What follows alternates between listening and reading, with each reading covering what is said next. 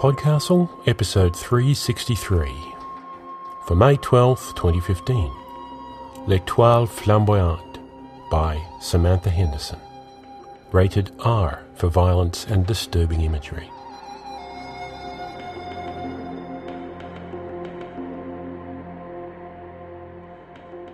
Hello and welcome to PodCastle, the weekly fiction podcast.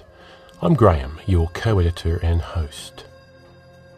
Today's story was originally featured in the Word Weber Press anthology of 2013, Allegories of the Tarot.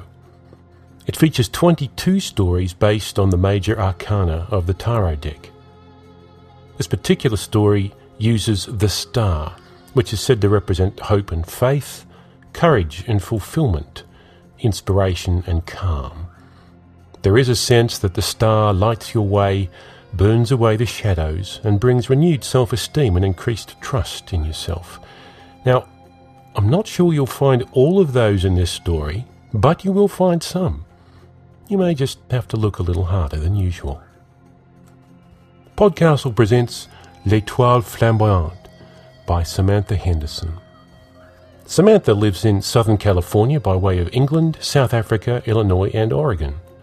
Her short fiction and poetry have been published in Realms of Fantasy, Strange Horizons, Goblin Fruit and Weird Tales, and reprinted in The Year's Best Fantasy and Science Fiction, Steampunk Revolutions, and the Mammoth Book of Steampunk, as well as being podcast in PodCastle, Escape Pod and the Drabblecast. She's the author of the Forgotten Realms novels Heaven's Bones and Dawnbringer, and she's currently working on a novel based on her short story Cinderella Suicide. The story is read to you by C.S.E. Cooney. C.S.E. Cooney is a Rhode Island writer, actor, poet and singer-songwriter. She's the author of the Dark Breakers series, The Breaker Queen and The Two Paupers, Witch Beast Saint, the first erotic fairy tale in her Witch's Garden series, can be found at Strange Horizons, while the second, The Witch in the Almond Tree, is available for purchase on Amazon. Cooney's first short fiction collection, Bone Swans, is forthcoming with Mythic Delirium in July of 2015. She recently started working as an audiobook narrator for Tantor Media with Carol J. Perry's Caught Dead-Handed, a Witch City mystery, Cooney's first book-length narration, and it's now available for purchase. And thanks to a successful Indiegogo campaign, Cooney's alternate personality, the imaginary rock star Brimstone Rhine, is just about to hit the studio to record her first EP, Elector! 8 songs of myth and legend, witches, queens, nymphs, fiends, as you've never heard them sung before. Links will be in the show notes. But now, the circus is rolling into town. It's not quite the circus you may remember from times past, but times now are hard. So take some time out, come watch the show, and enjoy the story. L'Etoile Flamboyante by Samantha Henderson. Last night I dreamed about the painted children, the dragon Leviathan, the boy made of horses, and the girl, L'Etoile Flamboyante. In the dream I was sitting at the edge of the cliff beside the ruins, not far from where I lie now, but I was straight and whole again, the tiger reclining beside me like an outsized house cat. The water at the foot of the cliff glistened in the starlight, and the children were in a boat, little wider than a rowboat, looking up at me. The girl stretched out her arms, and I shifted as if to rise. The tiger gave me a lazy nudge. "Not yet," it said, silently. "We are still at the business of dying. It doesn't matter where I came from and what I was before, when there were cities with power that came from vast engines, where water came with a turn of the wrist, where there were telephones and television and flying a mile above the ground was taken for granted. In the chaos that came with the ending of that world, my body was broken more than once, and I lost my family. Our beautiful house filled with beautiful things like crystal glasses to serve chilled wine and machines that sang. Or perhaps I was always crippled and indigent. Perhaps the woman, My girl, my boy, or the things I remembered having are some of the many stories people create after a world is destroyed and remade. Truth becomes a house built from splintered lumber, and it's better to tread carefully around the bad joins and makeshift foundation, lest the whole blessed structure come tumbling down. That is why, as part of the grace we share in this violent world, no one asks a lot of questions. I joined Hobart's carnival because one of his mares got loose. I found her in the waste behind Goddard's market, where I was cleaning blood from the stalls for my bread. I got a piece of rope around her neck and found her thrushy foot. I had it soaking when Hobart found me.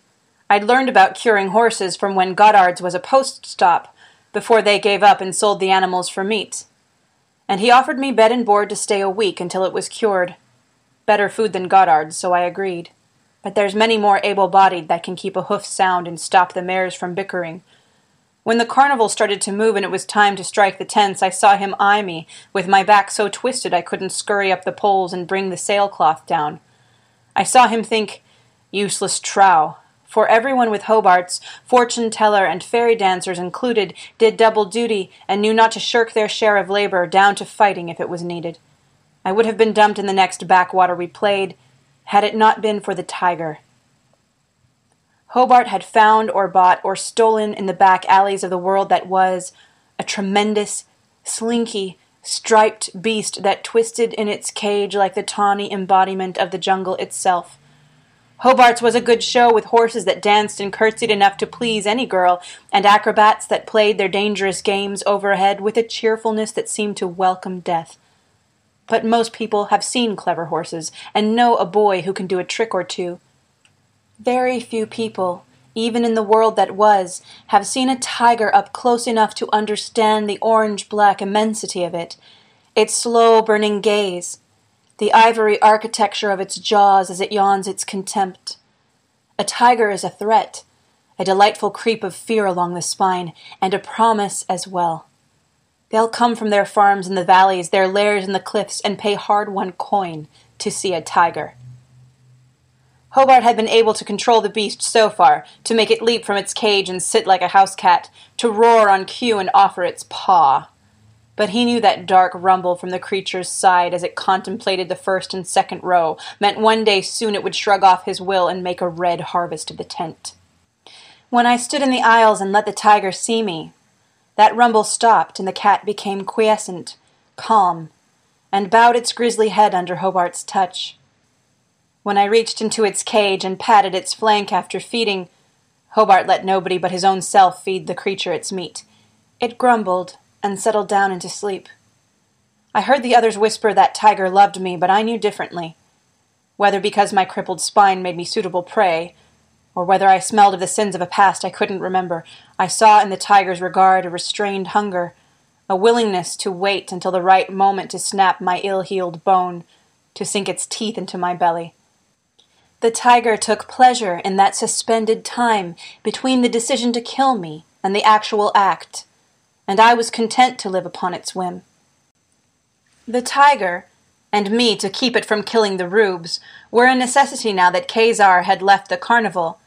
They called Khazar a soul-eater, what used to be called a hypnotist, but he wasn't a sideshow trickster that made you recite the alphabet backwards and bark like a dog. And they told me he didn't work the day shows at Hobart's carnival, the time when hard-faced children laughed at the clowns juggling handkerchiefs and young girls fell in love with the dancing horses. During the day, the snake handler hefted a milky albino python over her head, and acrobats spun fluid down the ropes from the summit of the big top, and the air was tinged with the smell of burning sugar and cut grass. But we must make our way in a hard world any way we can. So Hobart's had a night circus, where the snake handler did something quite different with a python, and the fairy dancers wore paint and nothing else, and the smell of sugar turned to musk.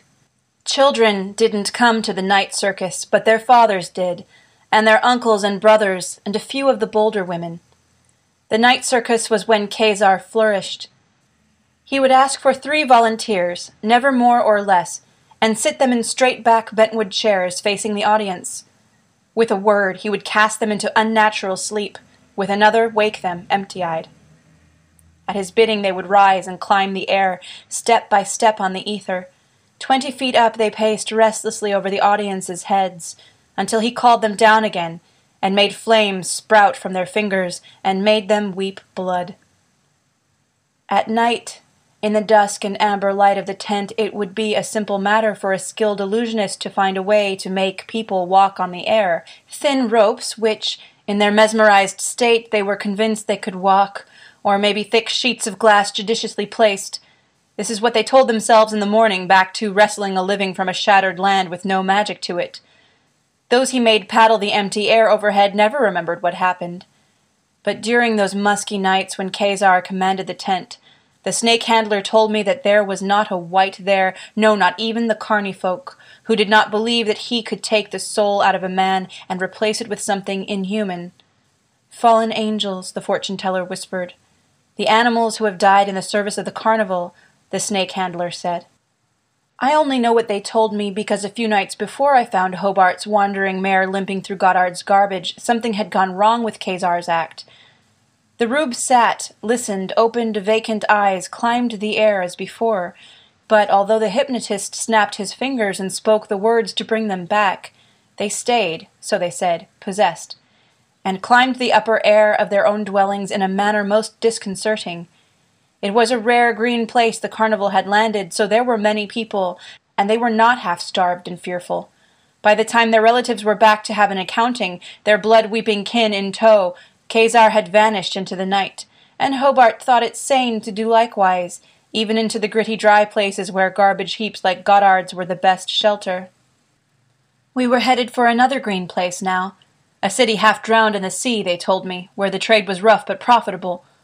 On the way, wherever we saw clusters of houses and not too many desperate-looking men, we stopped and made a little show, not bothering to unfurl the big tent. They came to see the jugglers, the fortune-teller, the tiger yawning in its cage, and the horses dance. I suspect that some of them were as entertained by seeing healthy horse-flesh as anything else, because I kept the mares and the lone put-upon gelding as glossy and sound as they had ever been. It was after one of these half-shows, when we were packing for an early departure, that Khazar returned with the painted children.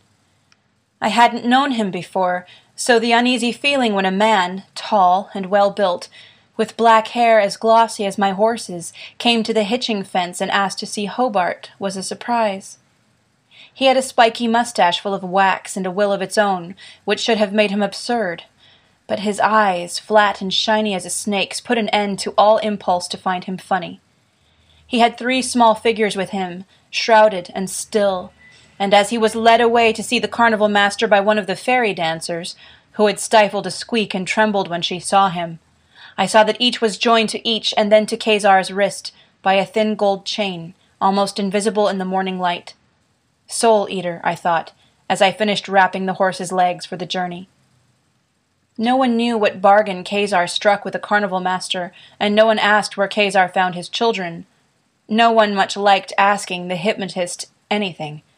He didn't perform or exhibit his finds while we traveled, and all 3 of the children rode on the back of one horse, a normally lazy mare who acted as if they weighed nothing, but who also sometimes paused and tilted her head towards her back, a very unequine look of puzzlement on her face. I wondered whether they were children at all. They were child small, of course, 2 boys and a girl with heads a little too big for their height, and wide, clear, set-apart eyes. Glance at them quickly, and there'd be no doubt. You'd take them for children as a matter of course. I remembered, or thought I remembered, a story from the world that was, of green-skinned children that were not children who came to a small village and died without revealing where they had come from, and everyone was left with an indefinable sense of mystery and wrongness. Maybe it was simply hard to imagine anyone putting ink and needle in such detail so extensively to a child's tender skin, for we could see through the thin shrouds worn by Khazar's small retinue, patterns blossoming over every visible square inch of them. It could not be that he had inked them himself. This was the work of months and years, not to mention the time it would take to heal. He must have bought them, but who in this world would have the time to make over human children into such creatures? The carnies whispered at the campfires when Hobart and Khazar were nowhere in sight that they were a kind of fallen angel, the embodiment of the broken souls Khazar put into the bodies of his subject victims, the ones who walked on air and wept blood. They said that the time he was away, he'd hunted out the 3 who hadn't come back to themselves, and rendered their bodies into these painted forms. Nonsense, I thought, because why weren't we all done and dead, when the hearty folk they said lived in that last green place hunted Khazar down, him and anyone who sheltered him? We came to the place where the sea had fingered into the basin where a city sat, leaving enclaves that glowed at night along the shore. We found the place Hobart remembered from the last great circle the carnival followed, above the still brown waters of the old city, a flat place with a 3-domed building at the edge of a cliff. A distant echo of my old self whispered, "Observatory," and through one of the broken domes I could see the remains of a telescope. The able-bodied raised the big top beside the ruins, where an obelisk still stretched toward the sky, the figures incised into the sides long since defaced. Brown hills rose behind us, incised with ancient trails, and the fragments of an old sign that stuck up out of the ground like broken teeth. We rested a day, while people came from the enclaves to see what we were about, marveling at the jugglers and the tiger. When it was time for the show, we learned that Khazar once again would have nothing to do with the day circus, and that he kept the painted children, avoiding that cruel word, tattooed, for the nighttime. I saw them waiting with Khazar while the snake charmer writhed and the acrobats twisted naked, and though the soul eater flashed me a gutting knife glare, I went to stand with them. He still had them chained, with a thin gold chain that shouldn't have held a kitten, and they peeked at me through their shrouds. Khazar mopped a fat drop of sweat from his temple, and showed no other sign of nervousness. When Hobart, playing ringmaster, promised the crowd a wonder of the world, and when those in the audience who had heard of Khazar murmured in anticipation, he unlooped the chain from one of the boys, thrust the loose end in my hand, and muttered at me to keep them there. Khazar walked to the center of the ring, where the arc lights could swivel and pin him under their glare. The boy followed him like an acolyte. He eyed the front row once by once as if considering cows at market, judging just how long he could keep them waiting, wondering what he would do, what the small figure beside him was for. "Gentlemen," he intoned, just before they got restless. He let a small smile curl under his mustache and eyed the women scattered here and there in the stands. "And ladies." I saw some of them shiver as if he'd made phantom fingers dance across the backs of their necks. "It is my pleasure to share with you something so rare, so precious, that I feel confident in telling you that you are an exclusive group, some of the very few that have the opportunity to see such." In the background, Hobart took a deep breath and blew it out. I could smell sweat and sawdust. I turned to one of the children, the girl. She was looking at me intently, almost at my eye level because of my broken back. "Don't be afraid," I told her. It was absurd. All small things should be afraid of the night circus. She tilted her head as if she didn't understand me.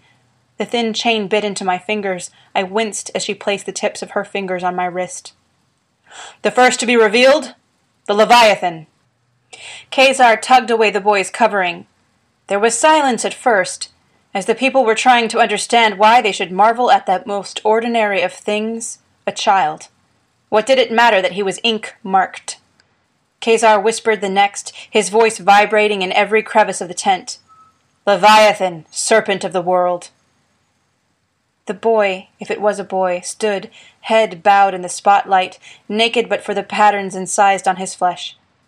His nakedness didn't register, however, because he seemed entirely clothed in the figure that began in green and gold glory at his ankle and wound thickly around him, knee to thigh to waist to shoulder.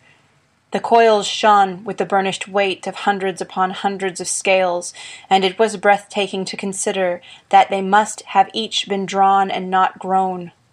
The snaky creature lay heavy over the boy's shoulder, and the head rested on his chest, a monstrous head with golden eyes, and tendrils coiling from jaw and temple, teeth overlapping the lower lip, a hint of smoke about the nostrils. A susurration grew from the crowd as they understood the artistry, the brutality of the thing. At the sound, the boy raised his head and looked at them with flat despair. I felt the girl's hand creep into mine, and behind me, past the flaps of the tent kept open for ventilation, the tiger's vigilant eye hot on my back. The hiss of the crowd settled to the floor of the tent and spread like night fog just over the threshold of hearing, independent of them. Khazar knew his audience now and didn't give them time to recover. He threw open his hand toward me and the children in the aisle, not even looking at us, and like an automaton I obeyed, unlooping the chain from the second boy's wrist. He walked towards Khazar with a tremulous grace, and I understood that the hypnotist held them in a thrall that made a gold chain an iron cuff, and escape unthinkable. The hiss continued in the still, overwarm air. I still felt the heat of the tiger's gaze on me, and then a cool pause as it blinked, indifferent to Khazar's powers.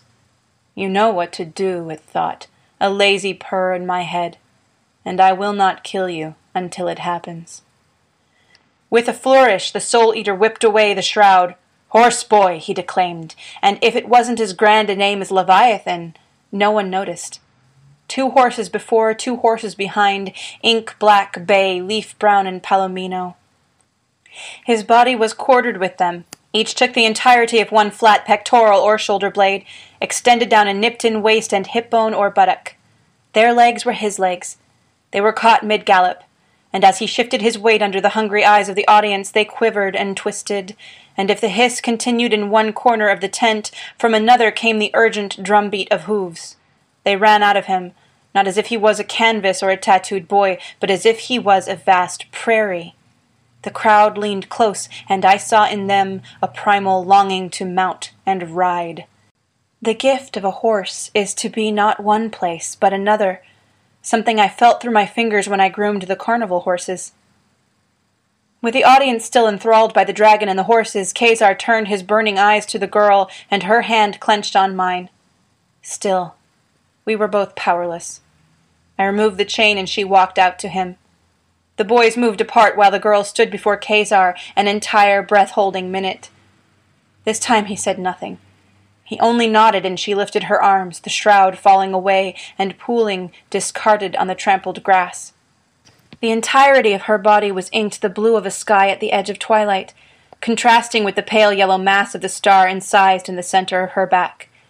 It looked like she was a vessel carved so that an internal flame blazed outwards. The rays of the star were elongated and edged in black, extending high between her shoulder blades across her ribs and down almost to her buttocks. The rest of her was spotted with smaller, gilded stars of 8 points that seemed to float above her skin. "The star," he whispered, and let the word hang a moment. "L'Etoile Flamboyante, the burning flame, the light that illuminates, imagined and sought for in the world that was, here only for you, gentlemen and ladies." Cutting through the wonder, a gasp. Khazar had broken the bargain implicit between entertainer and entertained, ignored the tender implicit bargain between the con man and the rube. No one at the carnival mentioned, ever, the world that was. Knowing this, he made a sign and the lamps cut out. In the sudden twilight the star glowed, pulsing, a fragile heart brutally exposed. Khazar's last words dropped, stones in the gut of a river. "Never will you see anything so rare." A snap of fabric and the star vanished. The light came on, making everyone blink, and Khazar and the children were gone. I pitied the acrobats who tumbled and contorted afterwards, trying to make that dazzled, moonstruck crowd smile. Before, when Khazar's act was finished, the audience was pleasantly fearful, and craved the sex-tinged refresher the acrobats could provide. Tonight they had gone inside themselves, and nothing could coax them out, and the performers had the bewildered air of a whore trying to pleasure a dead man. After, Hobart declared Khazar and the Painted Children would be the last act, assuming anyone came back.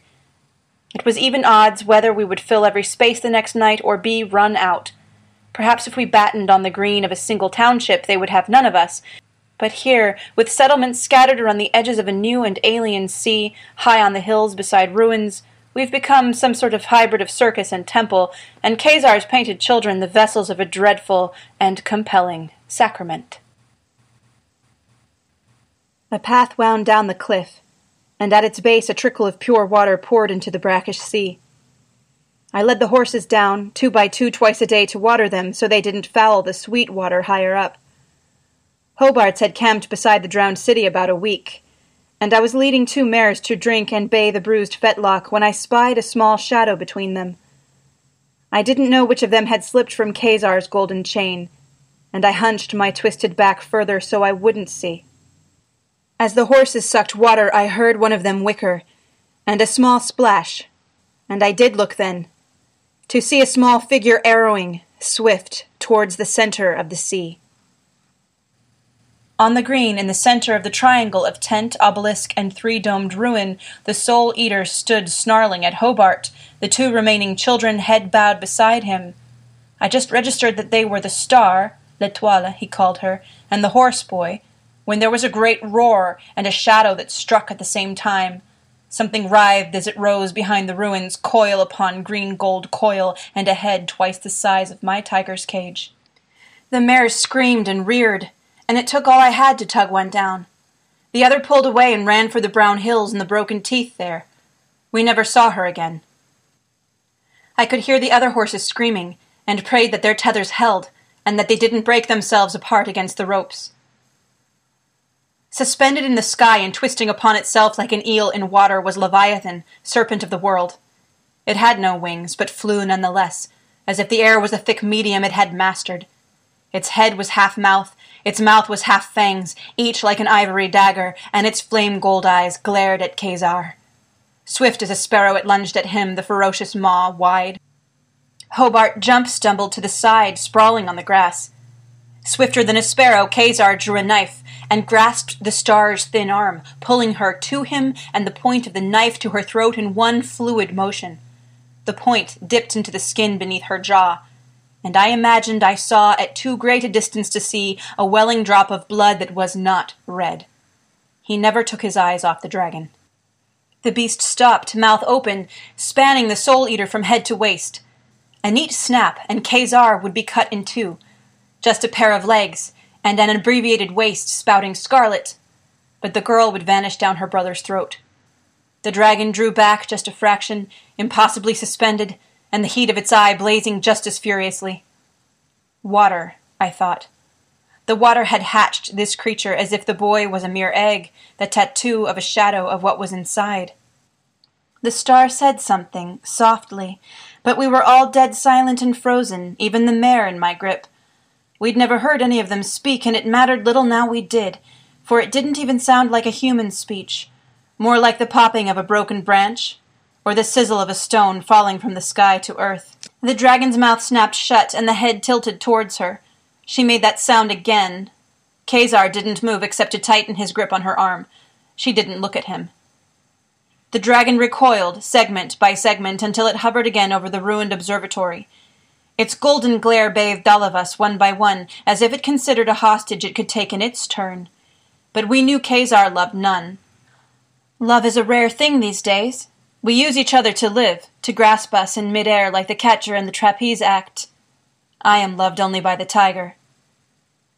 If the dragon devoured any of us, Khazar and Hobart would not even shrug. With a low growl that rattled the earth, the dragon shot away like an arrow. In passing, the tip of its tail flicked a dome, crumbling it like sugar. The night circus was cancelled that evening, while Khazar regrouped. By some miracle we lost no more horses, although Hobart, angry at the loss of the evening's takings, cuffed me hard for losing the mare, and my ear trickled into the hay all that night.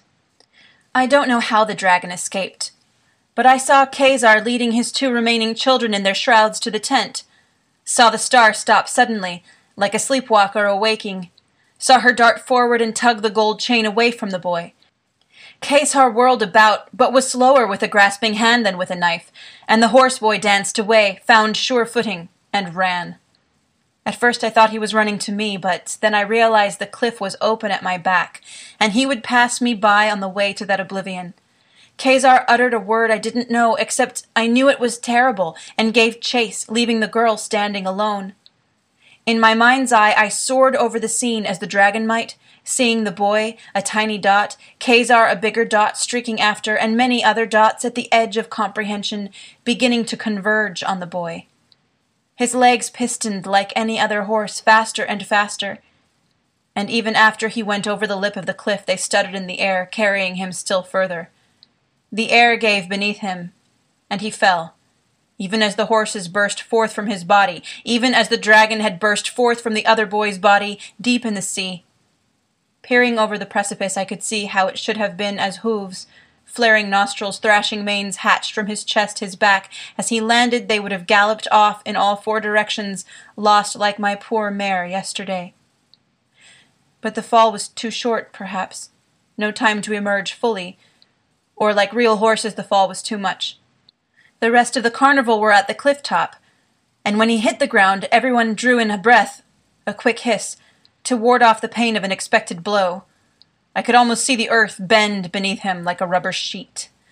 I clapped my hands over my ears as the horses, 4 of them bay, brown, black, and golden, half-hatched from his body, writhed and screamed. Khazar watched, turned, and marched back to the star, who had made no attempt to run herself. He stood before her a long time, and when he moved his right hand, there was a noise from the rest of the carnival, a small movement forward. Even carny folk at the edge of extinction have their limits. He must have done something, though, because that night as he led her, solo, to the tent, she wore a mask of pulped and gilded paper. Long spines of striped feathers grew from it, a shimmering blob of feather left at each tip, and gave her the look of an exotic insect. Through the eye-holes, a shiny black glitter that made her look less human, more like a bird. But also, if you knew where to look, skin bruised purple-black, so it looked like her face was painted. I didn't see the show, but I heard the rubes leaving and swearing that L'Etoile Flamboyante had risen in the air to the apex of the tent and showered down gold. I was squatting by the tiger's cage, thick in its cat musk, when Khazar and the star left the tent. There was a barrel fire for warmth and light in the center of the green, and I saw Khazar slide between the girl and the orange glow. I have my own stupidity to blame for not seeing it sooner. I thought Khazar kept the children away from the campfire so no one would see them close in the firelight, but it was the girl he was keeping from fire, the open flame of the bonfire, the contained metal heat of the warming bins. Her bruised eyes beneath the thick paper of her mask darted, openly longing, craving the flames. No, not the flame. The glowing coal beneath. I moved as fast as I ever did before in the world that was, and knocked the barrel over. Flame and ember spilled along the ground like gold coins, and burning wraiths flared through the air. Startled for once, Khazar dodged one and lost track of the girl, who bent to grasp a glowing coal that tumbled to her feet. The outside of the coal was ash-black, and the living heart of it glowed where her fingers smudged the ash away. She lifted it to her lips and bit. Split apart, the coal blazed yellow at the core, red on the outside, and I waited for her scream as her lips burned and her tongue shriveled. Water for the dragon, air and earth for the poor horse, and fire for the star. It was like Khazar in his arrogance to try to tame the elements. He reached for her, but she blazed forth, her mask and shroud gone in an instant. He recoiled, arms over his face, as she became too bright to look on, and the shadows she cast on the ground were so black they were voids, and one could trip inside and fall forever. The earth could never contain such light, and she rose, higher and higher, the deadly shadows shifting beneath her. Higher past the obelisk, the top of the tent, higher than the dragon had squatted in the air, higher and higher, under the sky that blazed with a new star, brighter than the moon. The carny folk knew that their best chance lay with Hobart, so no one stopped Khazar when he came at me to break me the final time. I made a play at pushing him away, at protecting my head. But once he beat me to my knees, I knew it was no use. The blows came again and again until I could smell nothing but my own blood. When he stopped, I lay in a red blaze blindness, hearing the tents come down, equipment packed away, the horses laden. It's easy enough, after all, to find someone to take care of the horses. Outside my swollen eyelids I could feel the heat of starlight, so bright the carnival could break camp and travel. It was quiet after they left. All I could hear was the stream trickling to the salty sea, and something that might be the hiss of L'Etoile Flamboyante. But presently there was a padding of 4 feet, and a cat's rank smell, and the warmth of the tiger beside me. I know that when the sun has risen and the star fades, the tiger will kill me, and there is a melancholy pleasure in the idea of the end of the waiting and the consummation. I hope that afterwards the beast will not be lonely, and will find someone else to love. I lie content with my blood congealing on the ground. The tiger dozing beside me, while the new star blazes overhead.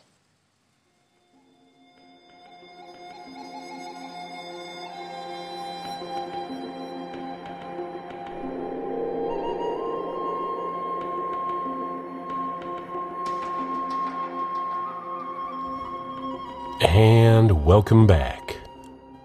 What a strange and melancholy story.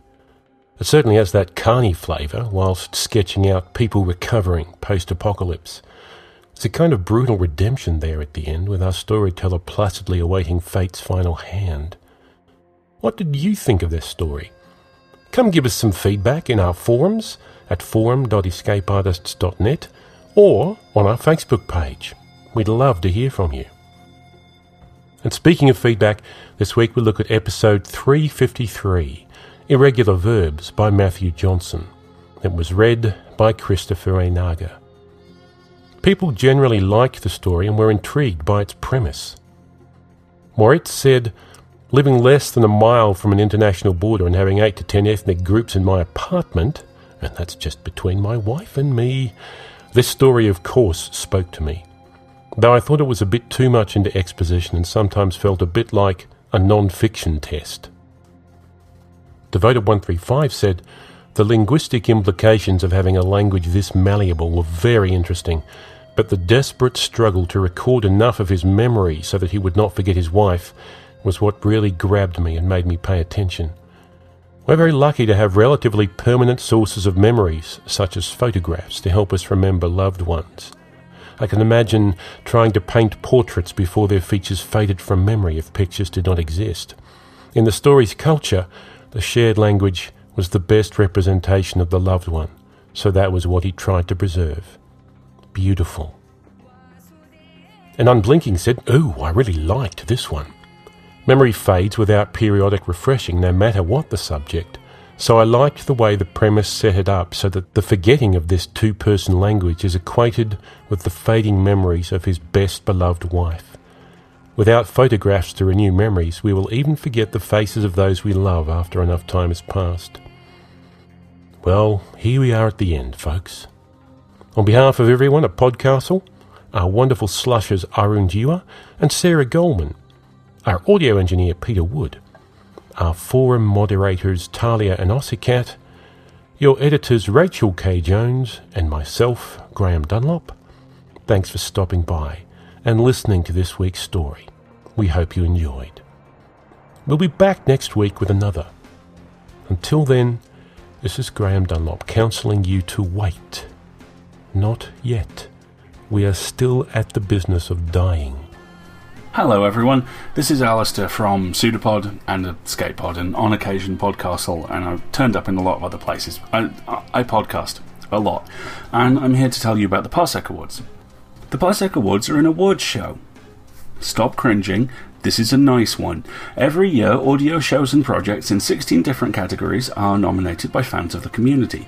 Those nominations are then condensed down to a shortlist and judged by a panel of their peers. So you have podcasters, authors, narrators, people who make podcasts, people who work at every level of this medium, judging the best in this medium. And then the winners are presented at DragonCon in Atlanta, Georgia, in the first weekend in September. The Parsecs were founded in 2005 by Tracy Hickman, Merle Lafferty, Michael Meningay, and I'm reasonably certain an early ancestor of Fox Mulder. The Parsec Awards recognise those whose work mark the pinnacle of this media form and provide countless hours of entertainment to their audiences. It would be really good if you could find out more about the awards and nominate your favourite podcasts at parsecawards.com. And believe me, this is a true story. PodCastle is a production of Escape Artists Incorporated and is distributed on a Creative Commons Attribution Non-Commercial No Derivatives license. Share it, but don't change it or sell it. Our theme music is by Shiva in Exile. You can find them at magnatune.com. And if you like science fiction or horror, be sure to visit our sister podcasts, EscapePod and Pseudopod. And if you enjoyed this episode, tell a friend, or post to your blog about it, or consider donating via the PayPal link on our site. Diane Stoyanovich said, "Every star was once darker than the night, before it awoke."